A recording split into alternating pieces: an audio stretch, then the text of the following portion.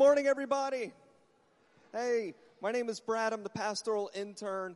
Love to just give a big warm welcome during this service, say that we are so glad to have you here. I'd like to go over a few announcements. First up is I ask if you could check in for us, please. You'll see that information right behind me. We love knowing that you're here, whether you are a first-time guest or you've been here for a very long time. We always like to keep up with you. So if you could, please do that. There's also a blue little card that sits in the seat right in front of you. You can sign that and fill that out as well and put it in the foyer. We just love to know how we could pray for you. We love to keep you filled in on what's going on at the church. Our only other announcement for today is that our Wednesday nights have kicked off. They are a lot of fun. We're having a blast with them so far. What our Wednesday nights look like is from 4:30 to 6. We have a $2 meal per person. This week is lasagna. I just want to really point out that lasagna is delicious. I'm already, amen, right? Already looking forward to it. But we have great dinners every single Wednesday, 4:30 to 6, $2 a person. And then we have a lot of different small groups to get involved with. We have children's activities, students, adult small groups of all ages and sizes. We also have a Spanish small group. The one I want to highlight is Stetson Connections. This is our small group for people who don't really know what small group to go to. If you've ever thought of Wednesday nights and coming, but you're like, I have no clue where to go or who to be a part of, you would want to come to Stetson Connections. It is very chill, very great opportunity just to step in and get plugged in. All right, that's it for our announcements. Let me pray for us and we'll continue in worship. God, thank you for who you are. Thank you that you love us so much that you sent your son to die for us so we could just have a closer relationship with you and we could be your disciples. God, I pray this morning that we're here to worship you, that we're here for your Holy Spirit to work in our lives. God, that our goal is to draw nearer and nearer to you and look more and more like your son. In Jesus' name, amen. Amen. Come on, church, go ahead and stand up and worship with us.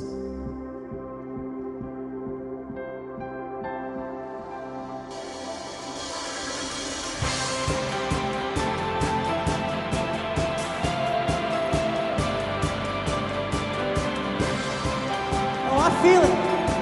Come on. Do you believe?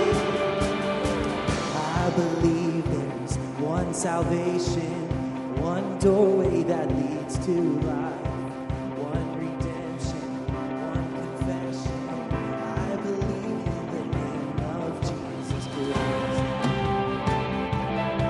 Hey, I believe in the crucifixion. By His blood I have been set free. I believe in the resurrection. Hallelujah, His life is dead. All praise to God the Father. All praise to Christ the Son. All praise to the Holy Spirit. Our God has overcome. The King who was and is and evermore will be. In Jesus' mighty name, I believe.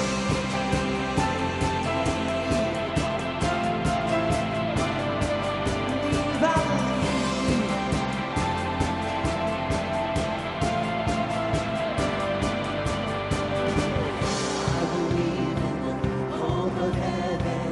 He's preparing a place for me, far beyond what hearts imagine, ears have heard or eyes have seen. I believe that a day is coming. He's returning to claim His bride. Like the altar, deeply burning, see the Lamb who rose up roaring loud. All praise to God the Father. All praise to Christ the Son. All praise to the Holy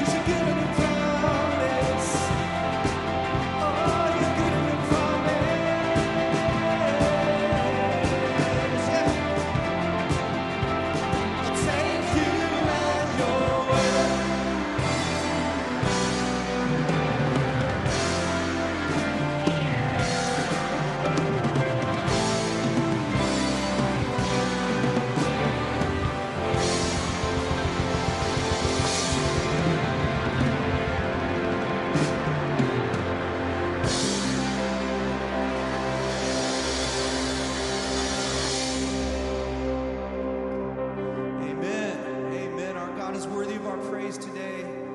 We sing all praise to God the Father, all praise to Christ the Son, and all praise to the Holy Spirit.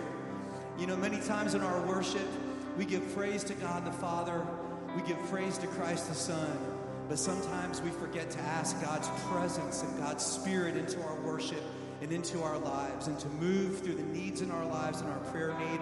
And I remember my first day of Bible college, the professor was C. Sumner Wemp at Liberty Baptist College back in the day before it was Liberty University. And he told us that the Holy Spirit is a person. And he made us write that down. And every day when we walked into that Bible class, he said the Holy Spirit is a person. The person of the Holy Spirit can be grieved. The person of the Holy Spirit can be ignored. And as our worship today, let's just be intentional to invite the Spirit of God into our worship and to move through our families and to move through our lives today as we continue to worship.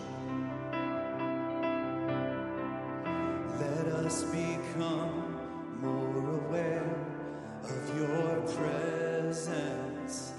Let us experience the glory of your goodness. Let us become more aware of your presence. Let us experience the glory of your goodness.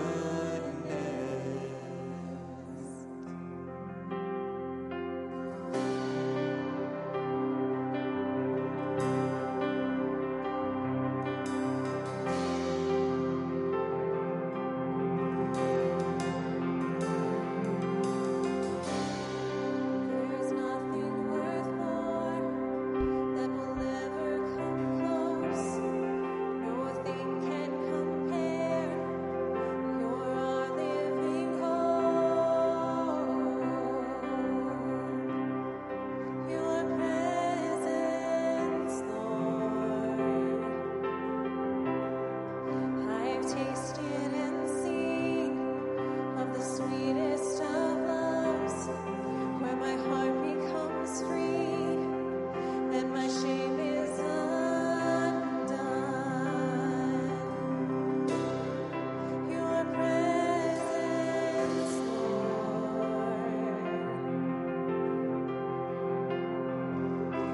Holy Spirit, you are welcome here.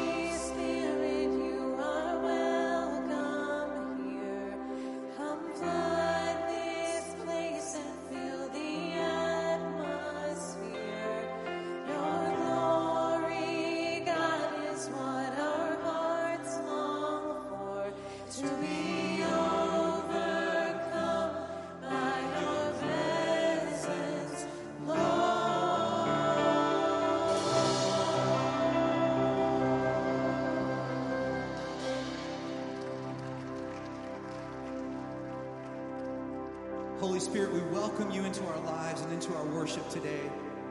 Father God, we love you, Lord Jesus. We thank you for your sacrifice. Father, Son, Holy Spirit, thank you for being an awesome God. We praise you in the mighty name of Jesus.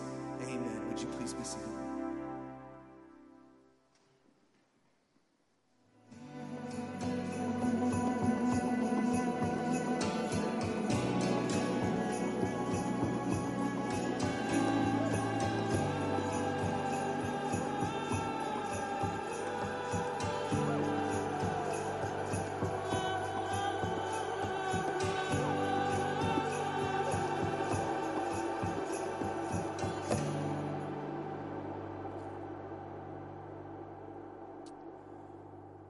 Well, good morning. It's so good to see you this morning. We're glad that we have the privilege of being together and just asking the Lord to speak to us. I have a question to start with, and I'm not going to ask you to answer out loud. And when you hear the question, you'll understand why I don't want you to answer out loud. What bothers you? Like I said, don't answer out loud. What bothers you? You know, and I'm not just talking about, certain fan bases bother me. I'm sure that that's probably some of that. I'm not talking about just kind of people who drive in the left-hand lane on the interstate. I mean, that bothers me. Actually, no, that's one you can hold on to. That's one you can really grip onto.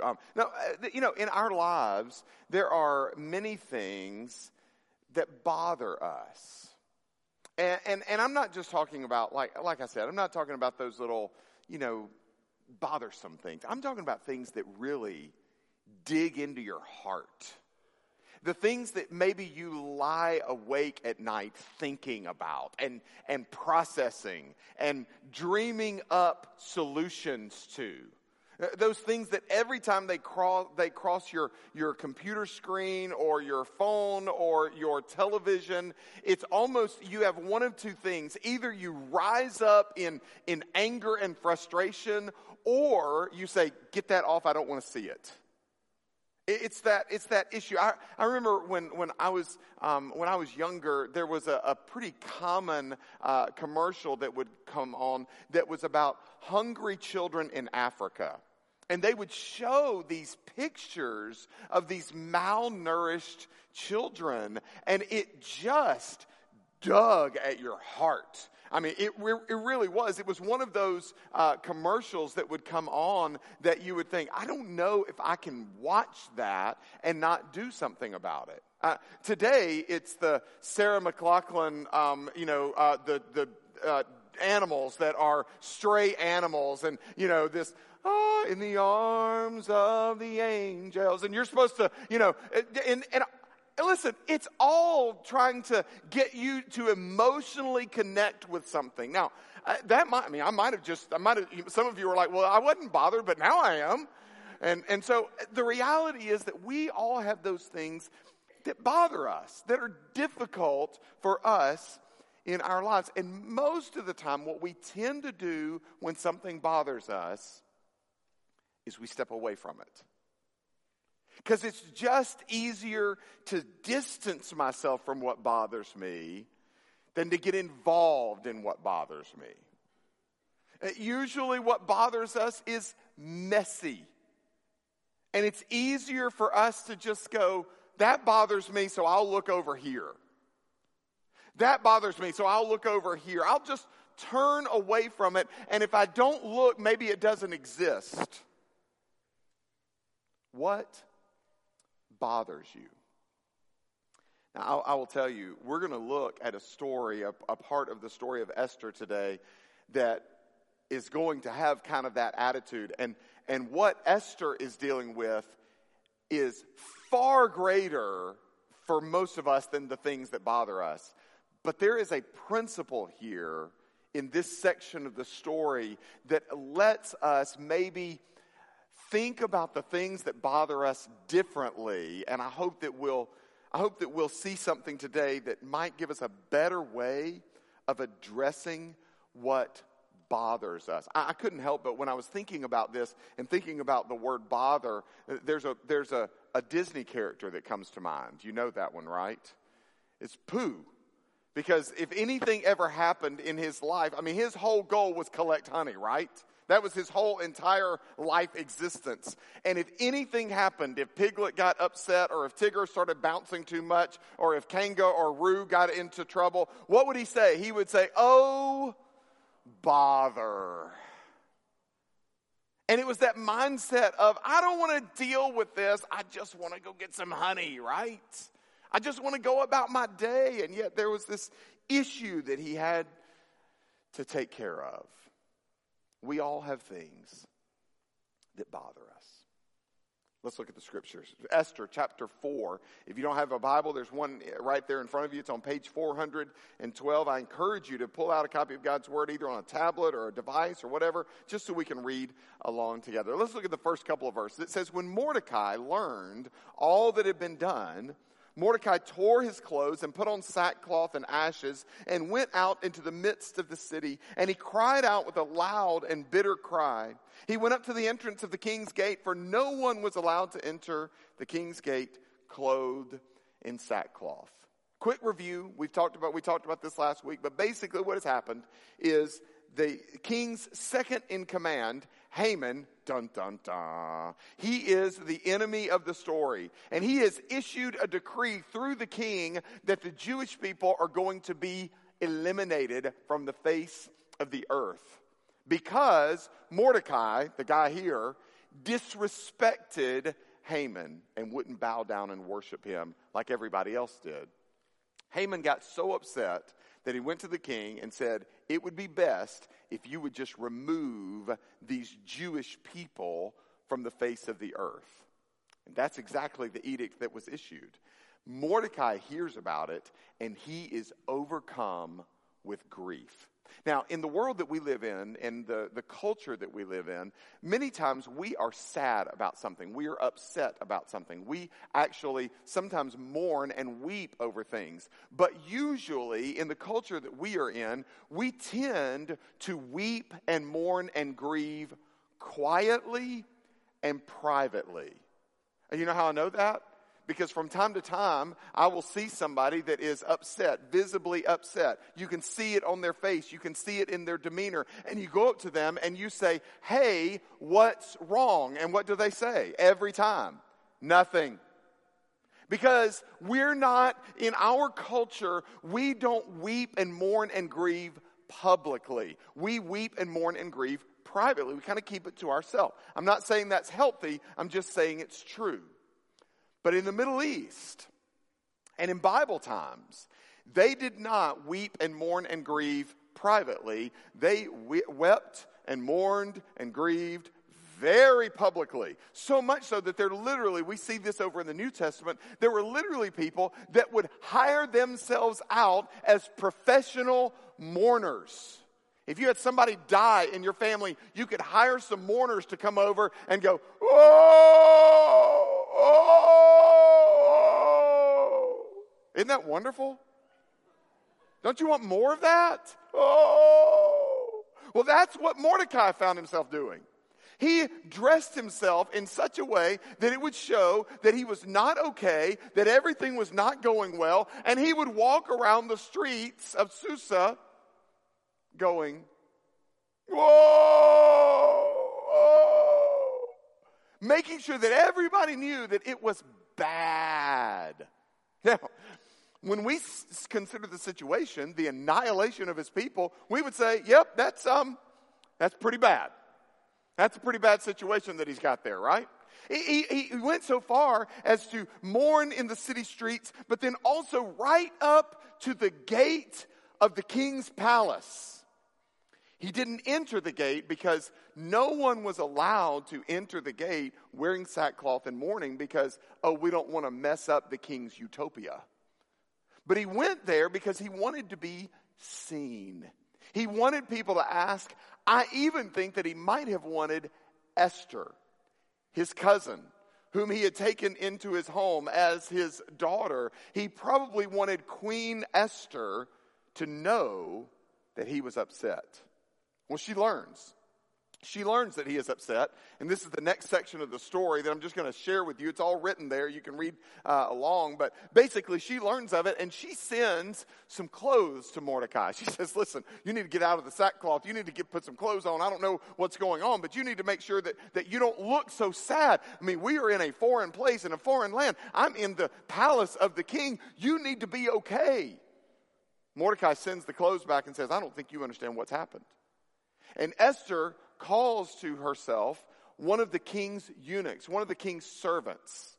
And through that servant, she begins to communicate with Esther. So this servant named Hathach is basically carrying information back and forth. That's interesting in and of itself because it is one of the king's servants, not one of Esther's servants. So pretty much anything that the king's servant knows, the king is probably going to eventually find out.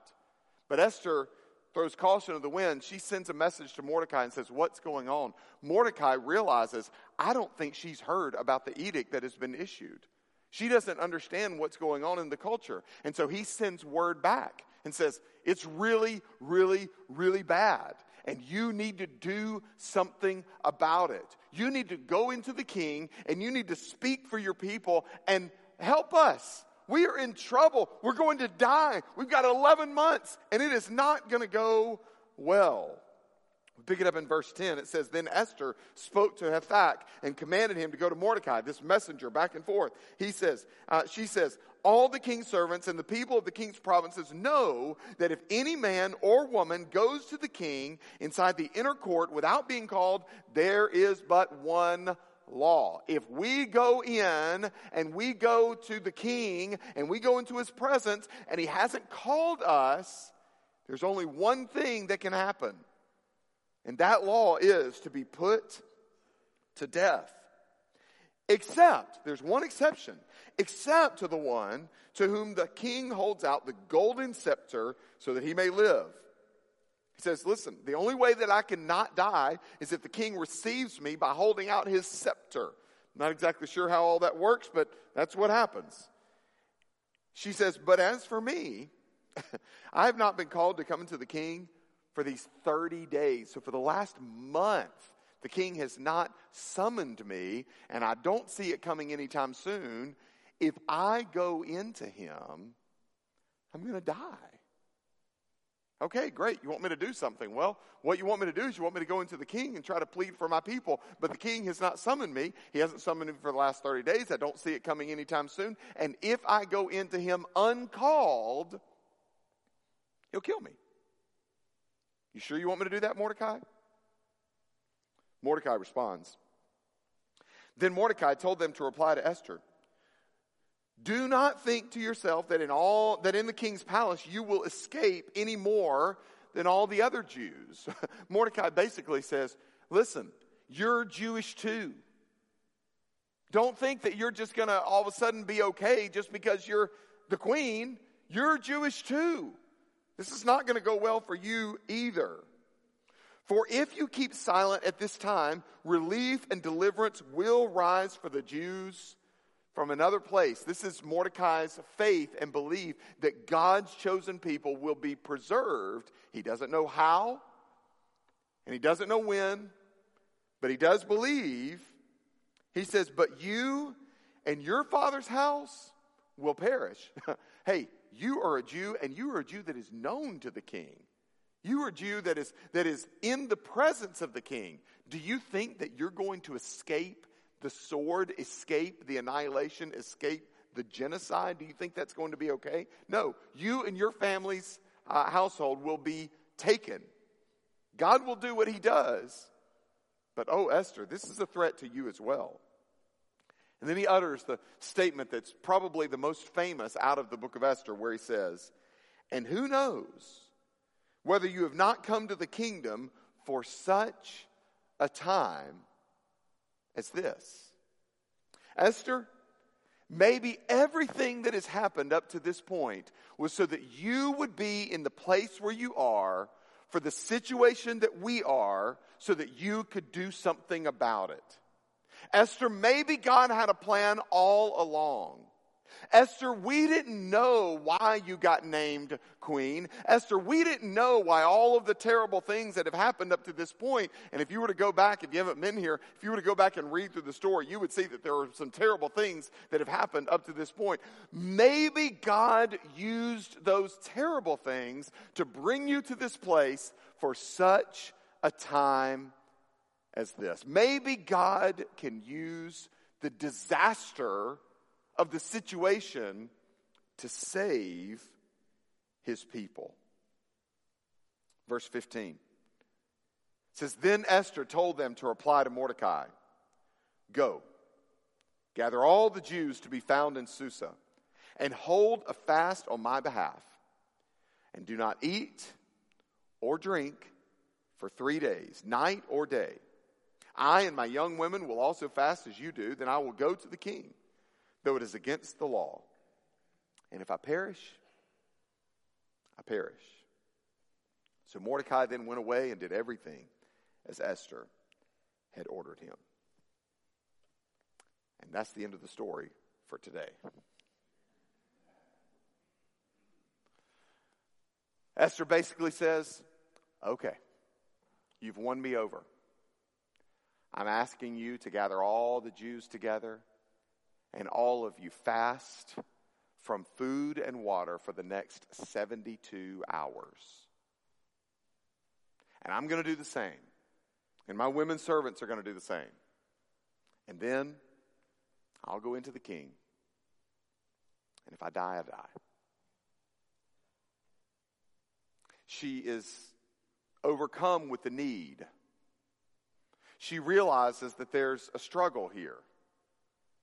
And she says, I'll do what needs to be done.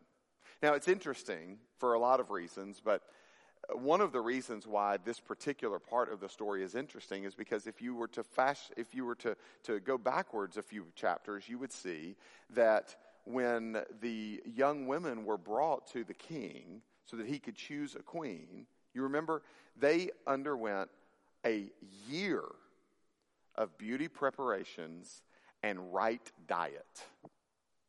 There was a certain way that people were supposed to eat in Persia, and so they made sure that everything was taken care of in a certain way. And now Esther is saying, you and all the Jews fast from food and drink for 72 hours, for 3 days, and I'm going to fast and from food and water for 72 hours, and then I'll go into the king. Let me give you a quick news flash. Some of you have never tried this, and I don't necessarily recommend it, but just hear me.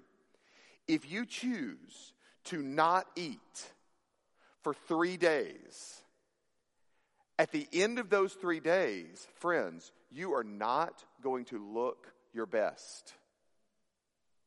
It's just, your body is not made for that to be sustainable. You will lose weight. You will lose water. The skin, the color of your skin will begin to fade. You will be weak. You will struggle. That is part of this situation. And so Esther is basically saying, I'm going to, by my commitment to discipline, I'm going to make myself undesirable and then go into the king, whereby he might kill me. Great plan, right? I'm thinking if I'm Mordecai, I'm sending back a message saying, we'll fast, you eat. Right? We'll fast, you make sure that you are presentable, and so that when you approach the king, he might receive you.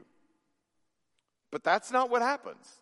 Instead, at risk of her life, she chooses to fast. Now, there are several different opinions on this idea of fasting in this particular moment. Most scholars agree that because in this particular case, Esther does not say fast from food and drink and pray, some scholars believe that maybe there was no prayer associated with this fasting. If you're familiar with fasting, then usually fasting is pushing something aside, whether it be food or drink or a lot of other things that we can say, this is a habit of mine. I'm going to push it aside for the purpose of being able to focus that time and that attention on the Lord in my time of prayer. Fasting and praying is a common spiritual discipline. and a very powerful one. I don't know if you practice fasting, but it is a powerful spiritual discipline. But in this case, many scholars agree that probably Esther, through time of maybe losing her connection with the Word of God, through the Jews' time of captivity in Babylon and now Persia, they may have lost the idea of fasting and praying. So it's very possible that their entire focus may have only been on fasting. It may have only been on, we're just going to do without. And yet, we know that fasting should come with a focus on the Lord. So she makes herself into really an undesirable person by her appearance. And she says, I'm going to go in to the king. And I'm going to try to stand up for the people of God. And if I die, well, I just die. Now again, that's an odd place to end the story. But when you're reading through a narrative and when you're preaching through a narrative, there are going to be some things that we're just going to have to stop. And so I'll say this again. I encourage you to read the whole story of Esther all the way through so that you can understand kind of how everything fits in. We'll pick it up next week. But I do think that there are a couple of principles that we can see here that are important and will help us to think about those things that, do you remember, bother us. One thing that we can see in this scripture and in this story is that, now, I told you what bothers Esther and Mordecai is going to greatly outweigh the things that bother us. But what bothers them is their oncoming death and the genocide of their people. I would say that's pretty serious. I would say that would be more than a bother, right? But it certainly is a concern.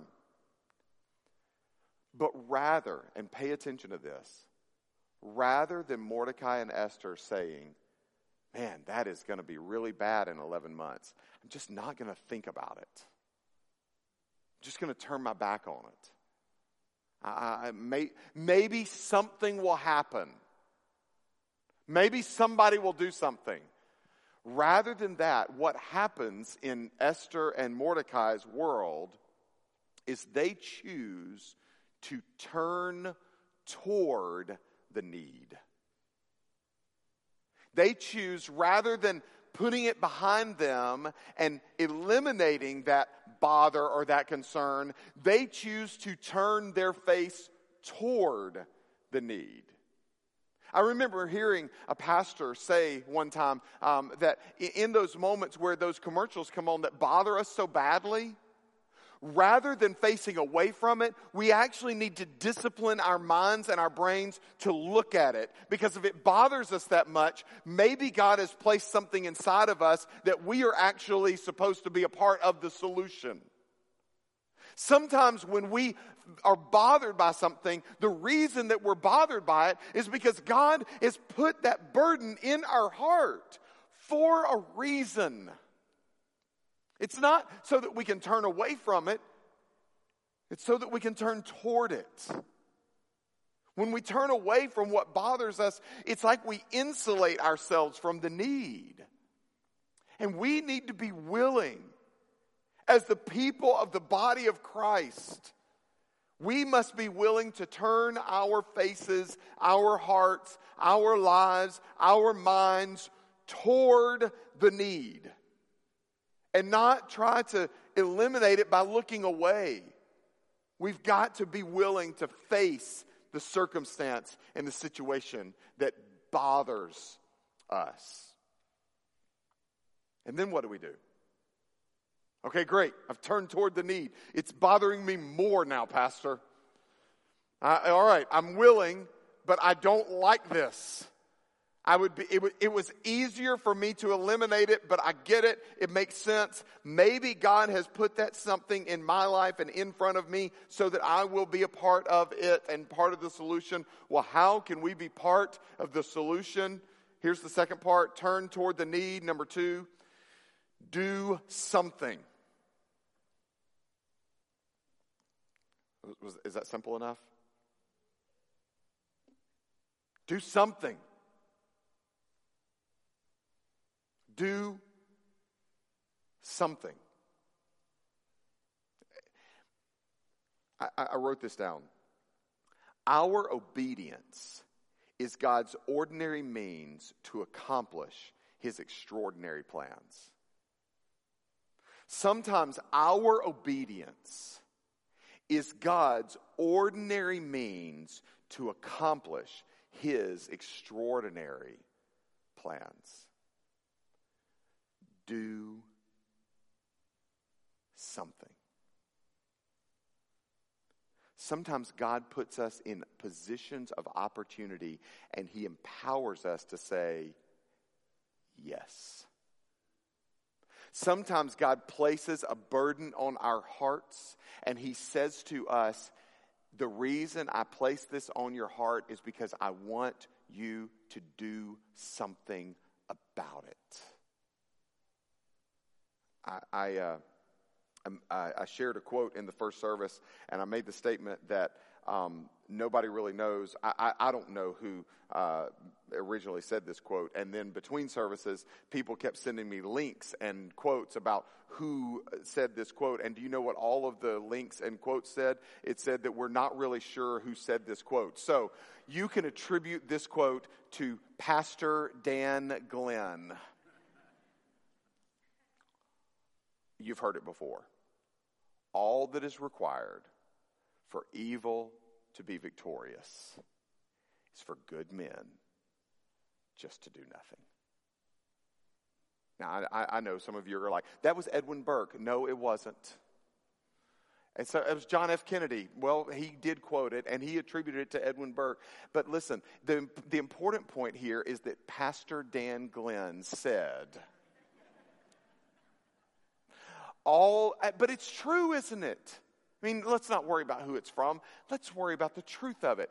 All we have to do to let evil exist and survive and thrive in the world, all we have to do is nothing.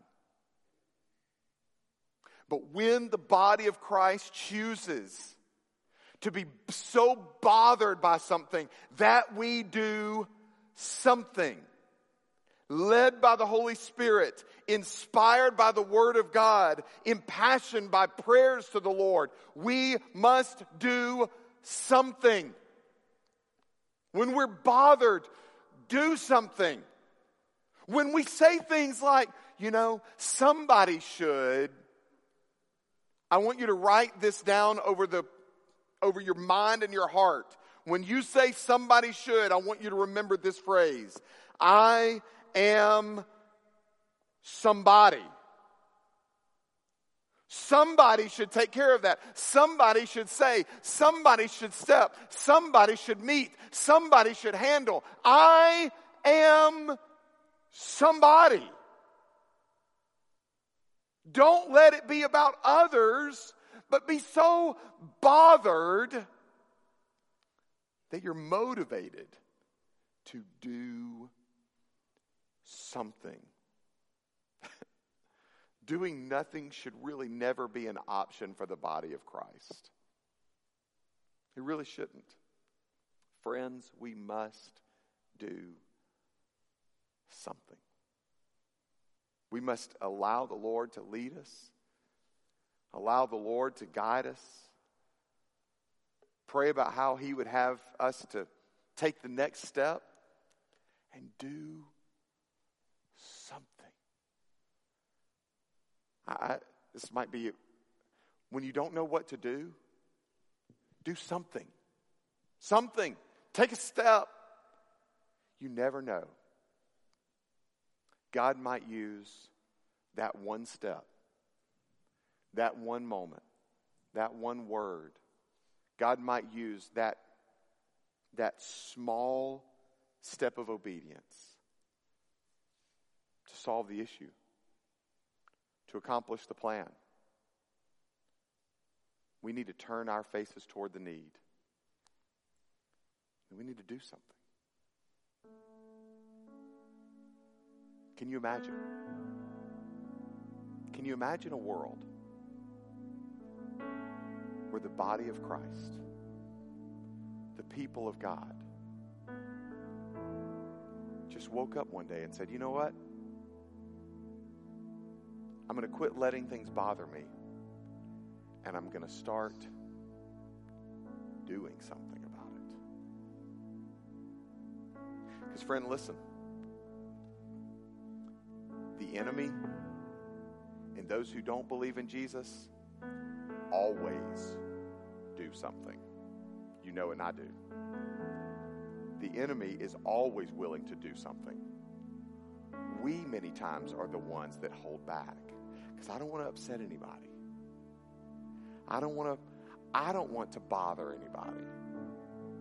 I don't want to make anybody angry. I just don't know how it would work out.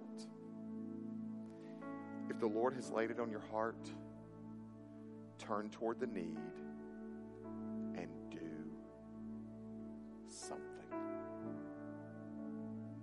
Let's pray. God, that seems so simple. And it just seems like, well, sure. Obviously. We don't want to just sit around and do nothing. We want to be people that are active.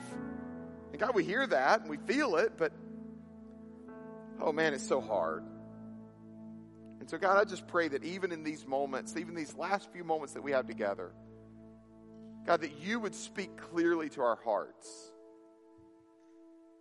Holy Spirit, would you empower those moments of unrest and help us to see that in the midst of difficult circumstances, in the midst of the things that bother us, you have placed us there for that time, for that moment, for that situation. And God, you have placed us there because you desire to use us as your solution. So don't let us back down anymore. Let us be willing, Father, to do something.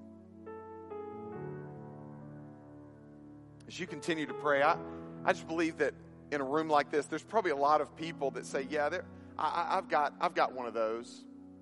I've got one of those issues or one of those situations. It might be in your family. It might be with your kids. It might be with your parents. It might be at your school. It could be at work. There might be something that, as I say, what bothers you, you're like, oh man, I've got that thing. And you know what it is. And right now, you're saying, God, I know you're calling me to do something, but I don't know if I can. I'm scared. I don't want to step up. I don't want to stand out. I know you've placed this on my heart. I know you've placed that conversation or that person or that situation on my heart. I just don't know if I can. I just want to simply pray a prayer of empowerment over you. Pray a prayer of courage over you. So if that's you and you say, yeah, there's something that's bothering me and I feel like I'm supposed to do something, but I'm scared or I'm nervous or I just don't know if I'm going to be able to follow through. If that's you, I'm bothered and I need to do something. Would you just slip your hand up in the air? Yeah. Anybody else? I just need to do something. It might be big, it might be small, that's okay. Trust me, in God's eyes, they're all big things.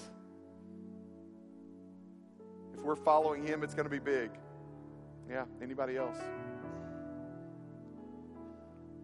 I'm bothered by something, I need to do something about it. It might be something in your own life. I need to do something. Anybody else? Father, for those hands that have been raised in this room, God, I just pray that your Spirit and your power would just fall in this room, God, and that they would realize that you've already empowered them. You've already given them the gift. You've already given them what they need. And so, Father, I just pray a spirit of courage. God, I pray that you would indwell their heart. Holy Spirit, would you just motivate their life? God, would you give them the opportunity over the next 24 to 48 hours to take a step, to do something. And God, when that moment comes, will you just prick their heart? Will you just allow their mind or their vision to say, that's it, there's the moment. And God, I just pray that they would be courageous, that they would take a step forward, that they would be bold, that they would open their mouth, that they would take that action, that they would be your light in a darkened world, in a darkened situation, in a darkened circumstance. And Father, I just pray that on the other side of what bothers us, God, I pray that you would prepare hearts of receptivity, God, that there would be people that would be willing to see that there's a passion there and that we can all be better because we are following you. God, I thank you. I thank you for the privilege of knowing that regardless of the circumstance that we're going through, God, you've already gone before us. You've already begun to prepare hearts. So God, just make us bold in opening our mouth or taking the action or having the conversation. God, we desire to see things better in this world. And as the body of Christ, we want to be a people that are willing to do something. So Father, would you just use this moment to empower us to accomplish your will in this world. In Jesus' name we pray. Amen. I'm going to invite you to stand. We're going to sing one final song that just talks about the fact that regardless of the circumstances we face, we can know that God is always with us. So let's worship together.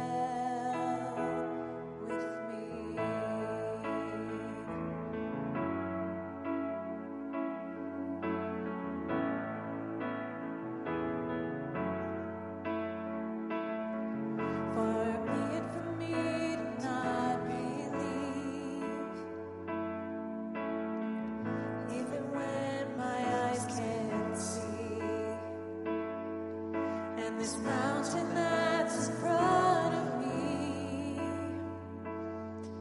will be thrown into the midst of the sea. Amen. Through it all, my eyes are on you. And through it all, it is well. Through it all, my eyes are on you, and it is well. It is well